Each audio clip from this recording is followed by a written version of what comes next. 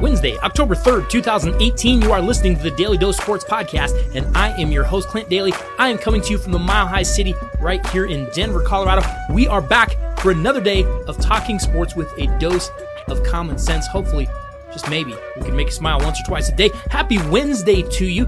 You know, we had the Major League Baseball NL wildcard game last night, and just going through this week, we had Monday Night Football. We had those tiebreaker games going on Monday night. We had a wild card game last night. We have another one tomorrow night.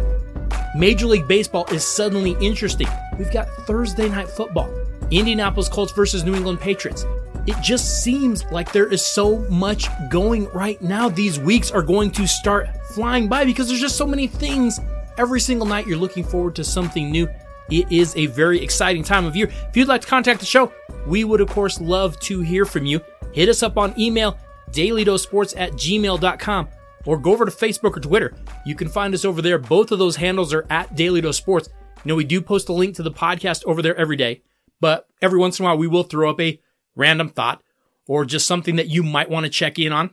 Pretty good way to keep up with the show over on Facebook or Twitter. And maybe you have some feedback for the show. Maybe you have a question or something that you would like us to talk about or address. Maybe you have a suggestion for us.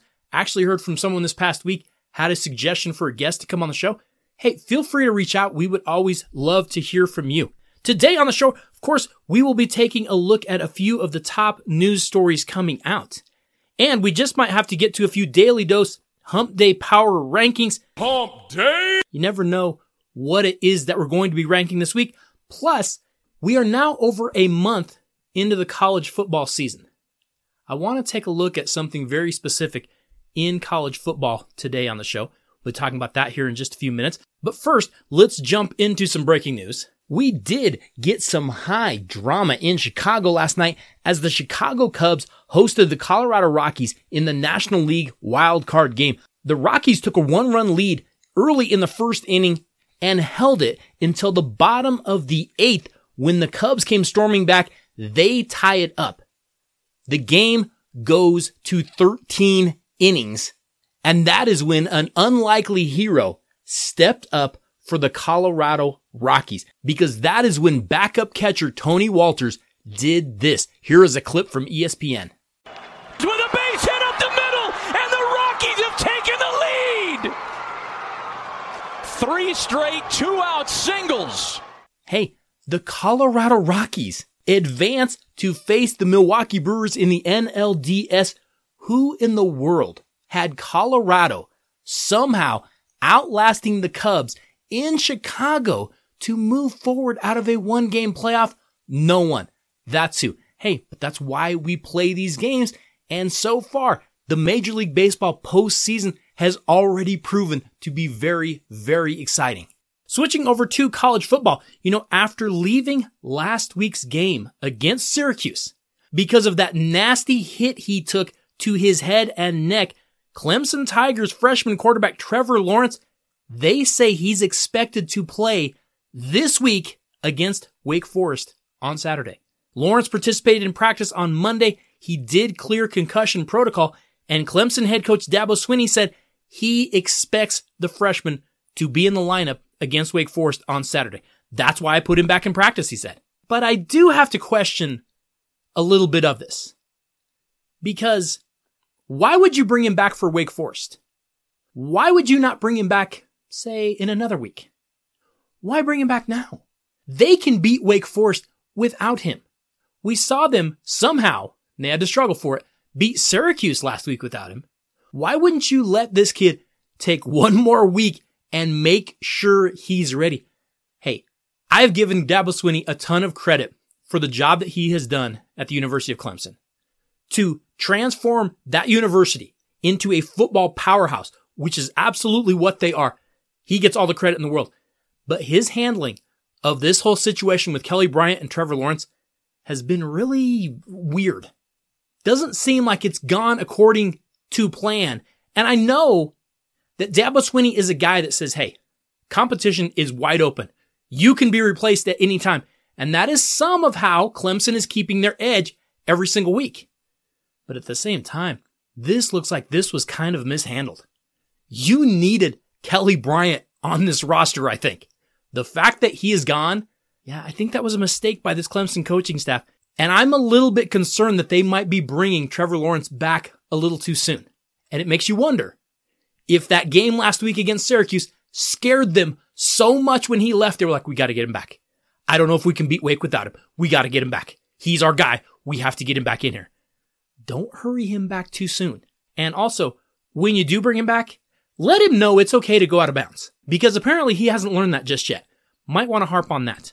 Switching over to the NFL, of course, we saw on Monday night the Kansas City Chiefs overcame a 10-point Denver Broncos lead in the fourth quarter with back-to-back touchdown drives in the final 12 minutes. They end up winning that game 27-23. Kansas City scored the game-winning touchdown on a 4-yard run by Kareem Hunt with just a minute 43 left to play. And we saw it a little bit Monday night. They talked about it briefly. 4 plays before that scoring run, we all saw the play clock run out on the Chiefs. And then we saw that play, a 35-yard completion from Patrick Mahomes to tight end Demetrius Harris. That was on a 3rd and 7. Without that 3rd and 7, we could have had a completely different game. They would have been facing a 4th down and possibly had to punt the ball away because the play moved the ball from the Broncos' 46-yard line to the 11-yard line just before the 2-minute warning. Now, we saw the replays on the broadcast. We saw those shown from the field where you see the play clock at 0 before the ball has been snapped. Now, you might hear this and you might think, well, that's just a Homer Bronco fan and he's just mad they lost and he's just complaining about the fact that they missed the call. And that's actually not what this is.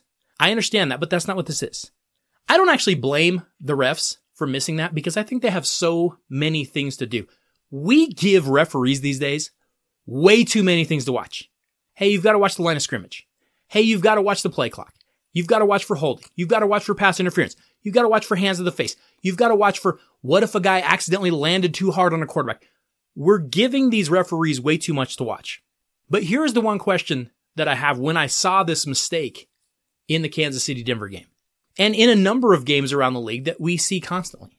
Why is the richest American sports league still using antiquated methods to measure things? Why is it that there's not some sort of a sensor in the football and a laser across the field that tells us if the ball broke the plane? Why is it that there's not some sort of a alarm that sounds on the head referee when the play clock goes out? It just buzzes him and he just blows the play dead.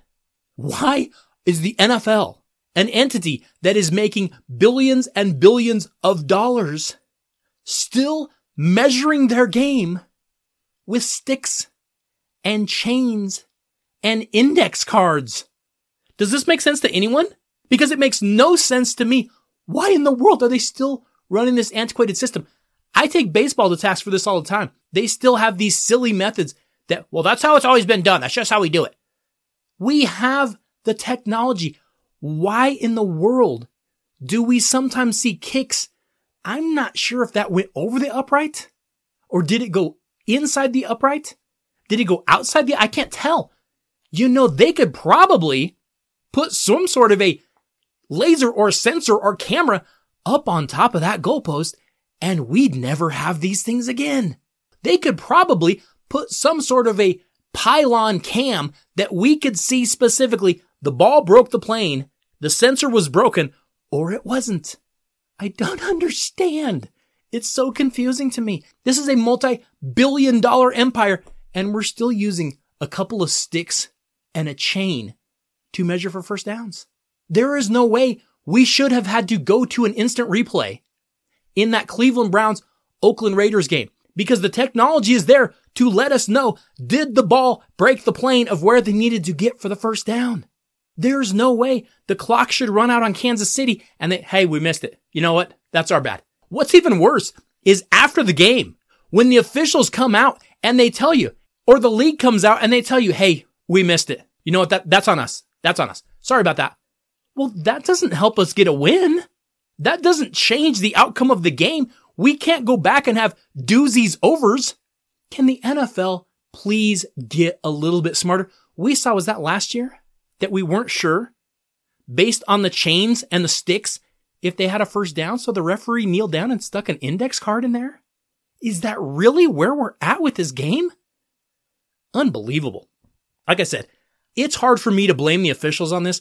They are asked to do so much, but could the league step in with some technology and just maybe move football into the 21st century? I'm not asking for that much. One more story coming out in the NFL. It actually came out yesterday, but we were so busy on our Tuesday show, we just didn't have a chance to get to it. Pittsburgh Steelers running back Le'Veon Bell says he is playing football in 2018, and he doesn't expect to be traded. In fact, he still has hope that the Steelers are going to give him that long-term contract once his franchise tag is up.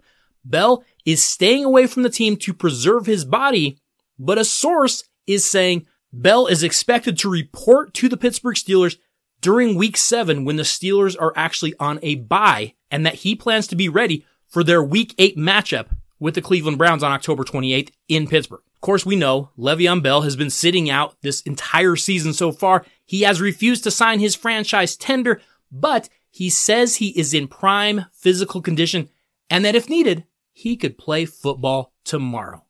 A couple problems with that. First off, if you could play football tomorrow, then why don't you play football tomorrow? But we'll push that aside.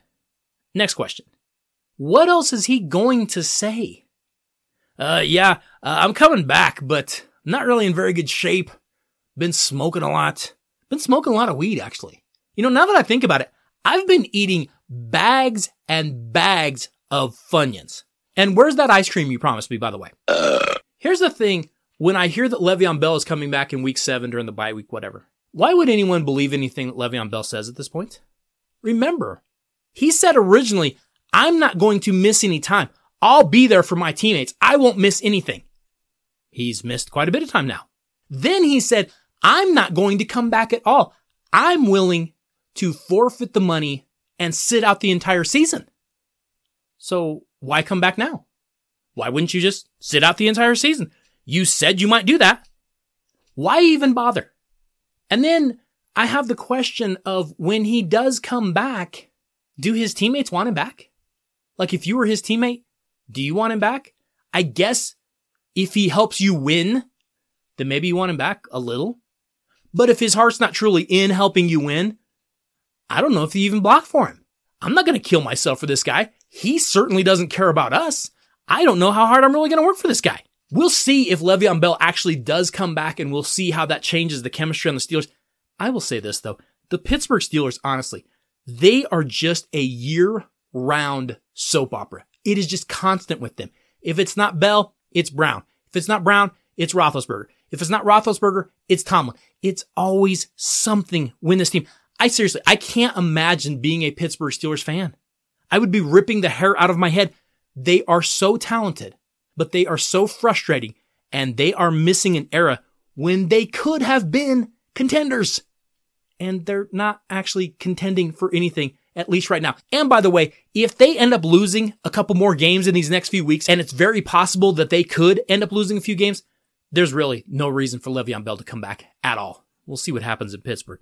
That is a bizarre, bizarre team. Hey, coming back, we are now more than a quarter of the way through the college football season. And as we see things beginning to take shape, I have one question. Who is going to win that Heisman Trophy? We're going to discuss the top candidates when we get back.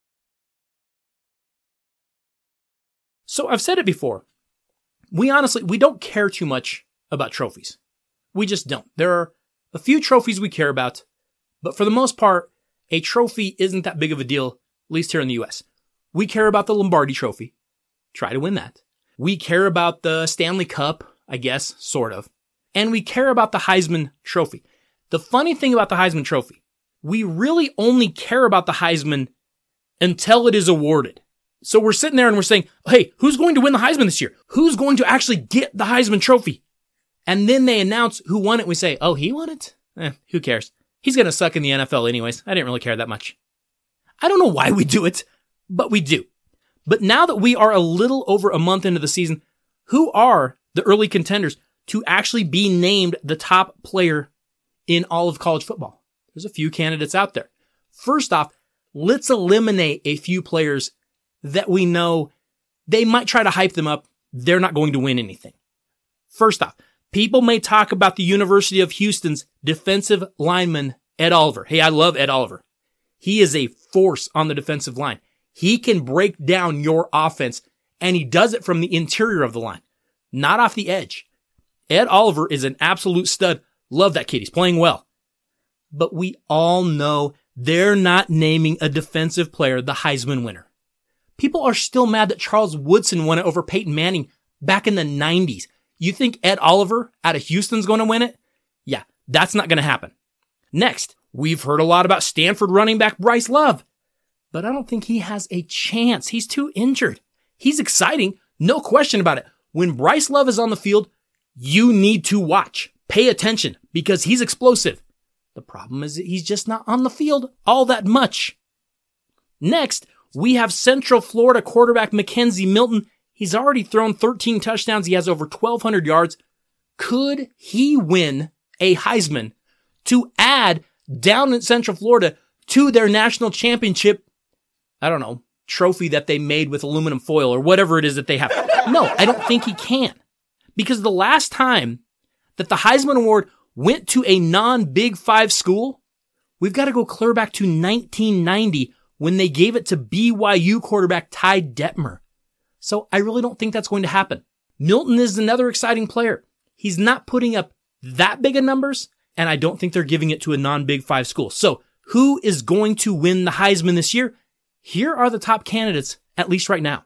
Starting off with West Virginia quarterback Will Grier, because Will Grier is one of the best quarterbacks in the country. He is going to be selected in that NFL draft next year, probably pretty early. He's a senior, and he's already thrown for nearly 1,500 yards and 17 touchdowns. So he definitely has the numbers. The question that I have for Will Grier, how is he going to perform in some of the big upcoming games against teams like Texas and Oklahoma State and Oklahoma? If he can step up and put up big numbers against those three, he'll have a chance to go to New York. Now, I don't know if he'll win it. Maybe West Virginia isn't enough of a household name, but Will Grier would have a chance if he can show well against those three schools. Staying in the Big 12, the next candidate I think that is out there is Oklahoma quarterback Kyler Murray. I think he has a legitimate chance to have the numbers and Oklahoma have the record that he is in that Heisman conversation. The Sooners are rolling through the Big 12 again, and Murray is putting up, well, I guess Big 12 kind of numbers.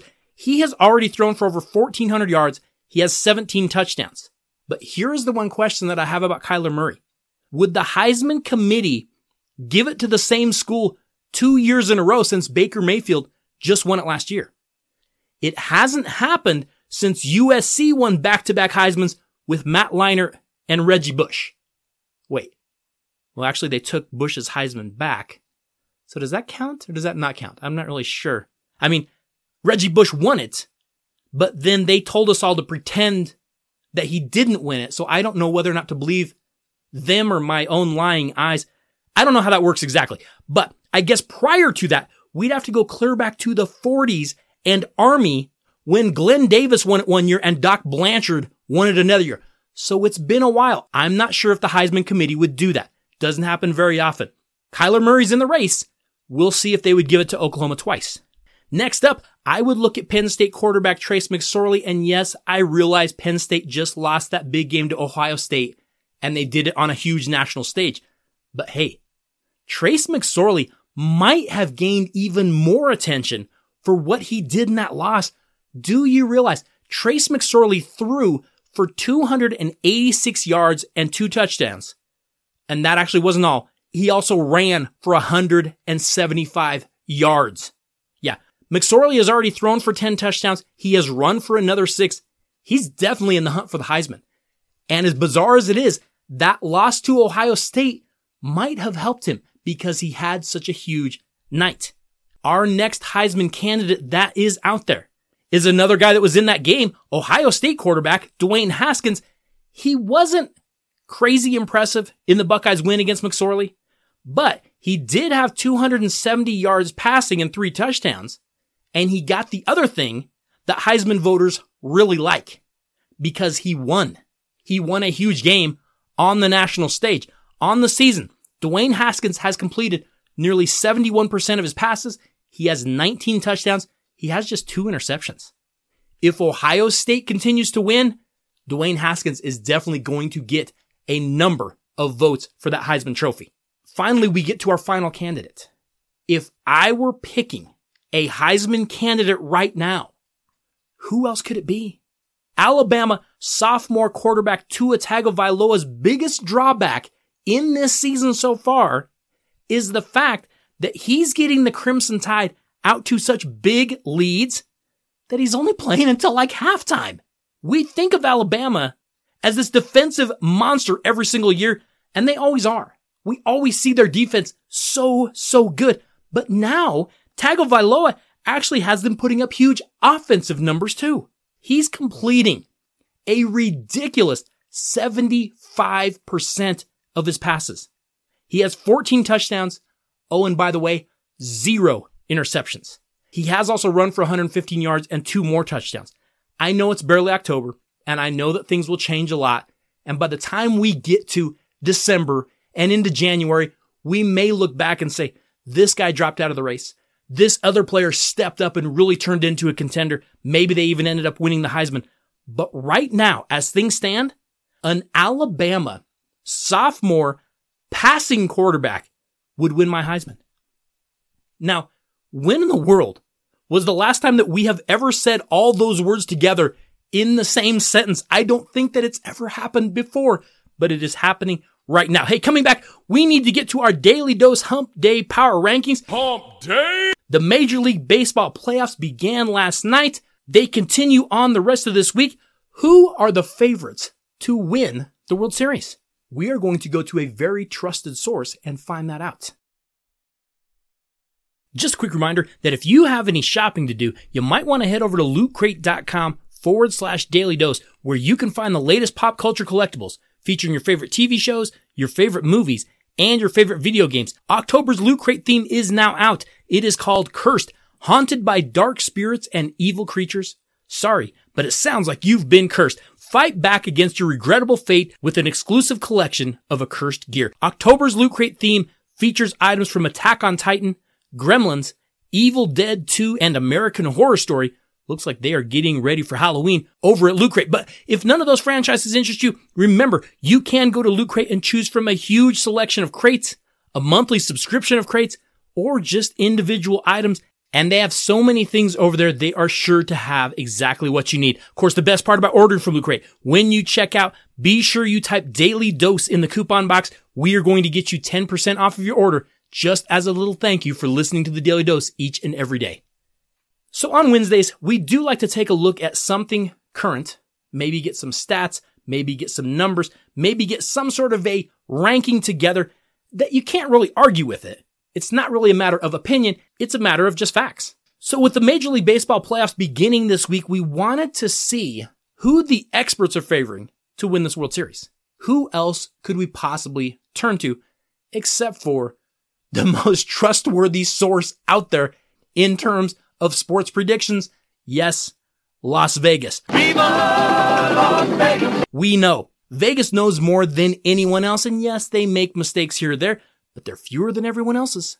So let's take a look at right now who Las Vegas is predicting to win the World Series. And then we can just kind of see how accurate they are as these playoffs shake down. Here are the odds for each remaining Major League Baseball team to win the World Series. This is according to Vegas insiders. And understand that these were actually issued prior to that wild card game last night. So we'll see if those lines change at all as this postseason progresses. We have 3 teams at the bottom of the Vegas list, and they are all at 12-1 odds to win the World Series. Now, I think these 3 teams are where they are for very different reasons.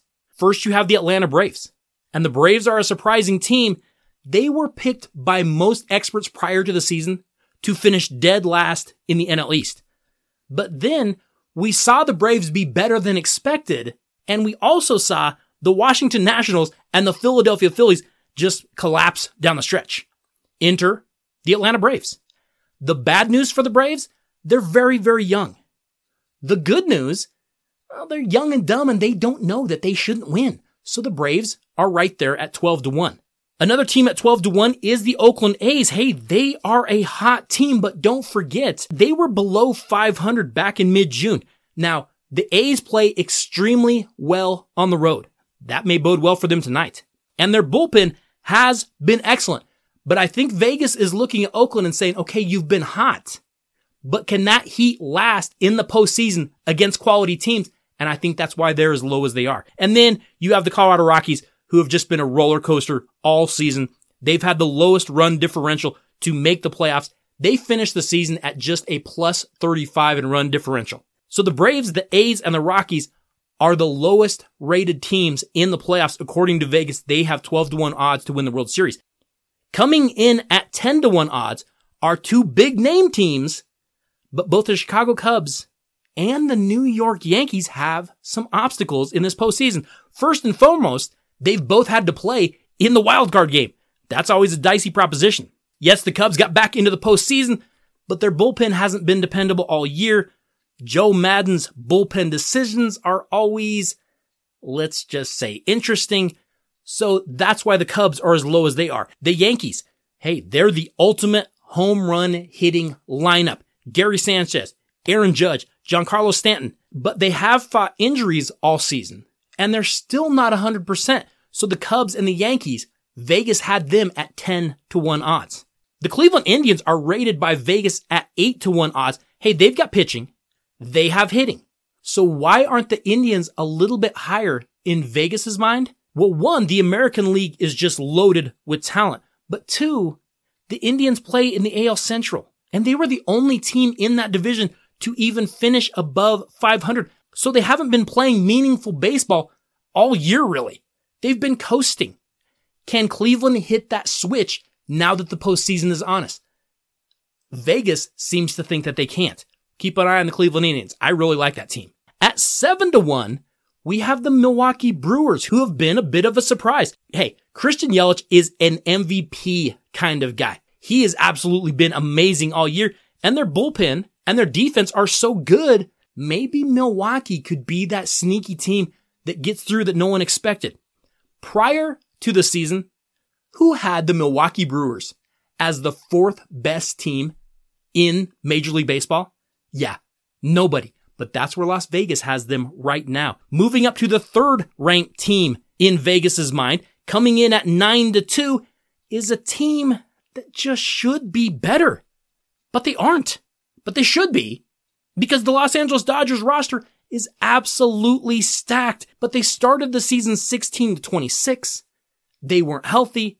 They finally got healthy. We wait and wait and wait for them to hit the switch, and sometimes they hit the switch, and other times they don't hit the switch. The bullpen has been a concern all season for the Dodgers, but so has coming up with hits in clutch times, and I think that could be what dooms the Los Angeles Dodgers. Vegas might like the Dodgers a little more than I do. They have them at 9-2, ranked third among teams in the playoffs. The team that Vegas likes second best is the defending World Series champs, the Houston Astros. They come in with 7-2 odds. And the one thing you can say about Houston this year, they haven't had that championship hangover. Maybe some of the reason they haven't is because they've had so many injuries. Other players, younger players sometimes, have had to step up. It's not so fun at the time, but I think it's actually kept the Houston Astros fresh this year. Their offensive numbers, of course, are down a bit, but they've spent a significant amount of time without players like Jose Altuve, Carlos Correa, and George Springer. Now that those guys are back, don't count out the Houston Astros. They're going to be right there. The problem for them is they're going to face a ton of talent just to get to the World Series, but I still like those Houston Astros a lot. Finally, we get to the top team that Las Vegas likes more than anyone right now to win the World Series, and that is the Boston Red Sox at 3-1 odds. The thing about Boston, they are capable of manufacturing scoring. It might be home runs, but it might not. Boston led the majors in runs scored and batting average. They actually increased their home run output from 2017 by 40 runs. Hey, they were good last year. To go up by that amount, that's pretty impressive. And don't forget, Boston is very, very good playing at Fenway Park. Home field advantage throughout the postseason could end up being huge. Hey, the Major League Baseball playoffs officially started last night. It should be a very fun postseason. We just might want to keep an eye on these Vegas odds and see how they turn out. Hey, tomorrow on the Daily Dose, we will, of course, be bringing you the latest and greatest in breaking sports news. And, I feel like we just might have a few sports media overreactions to talk about tomorrow, too. What is the sports media world drumming up this week? We'll talk about that tomorrow. Hey, I have to say thank you all so much for listening to and for sharing the show. Thank you for the emails. Thank you for the texts and the tweets. If you'd like to contact us, hit us up, dailydosesports@gmail.com, or find us over on Facebook or Twitter. We would love to hear from you. I have to say thank you to JSP. Could not do any of this without you. I will see you all tomorrow. Have a wonderful Wednesday.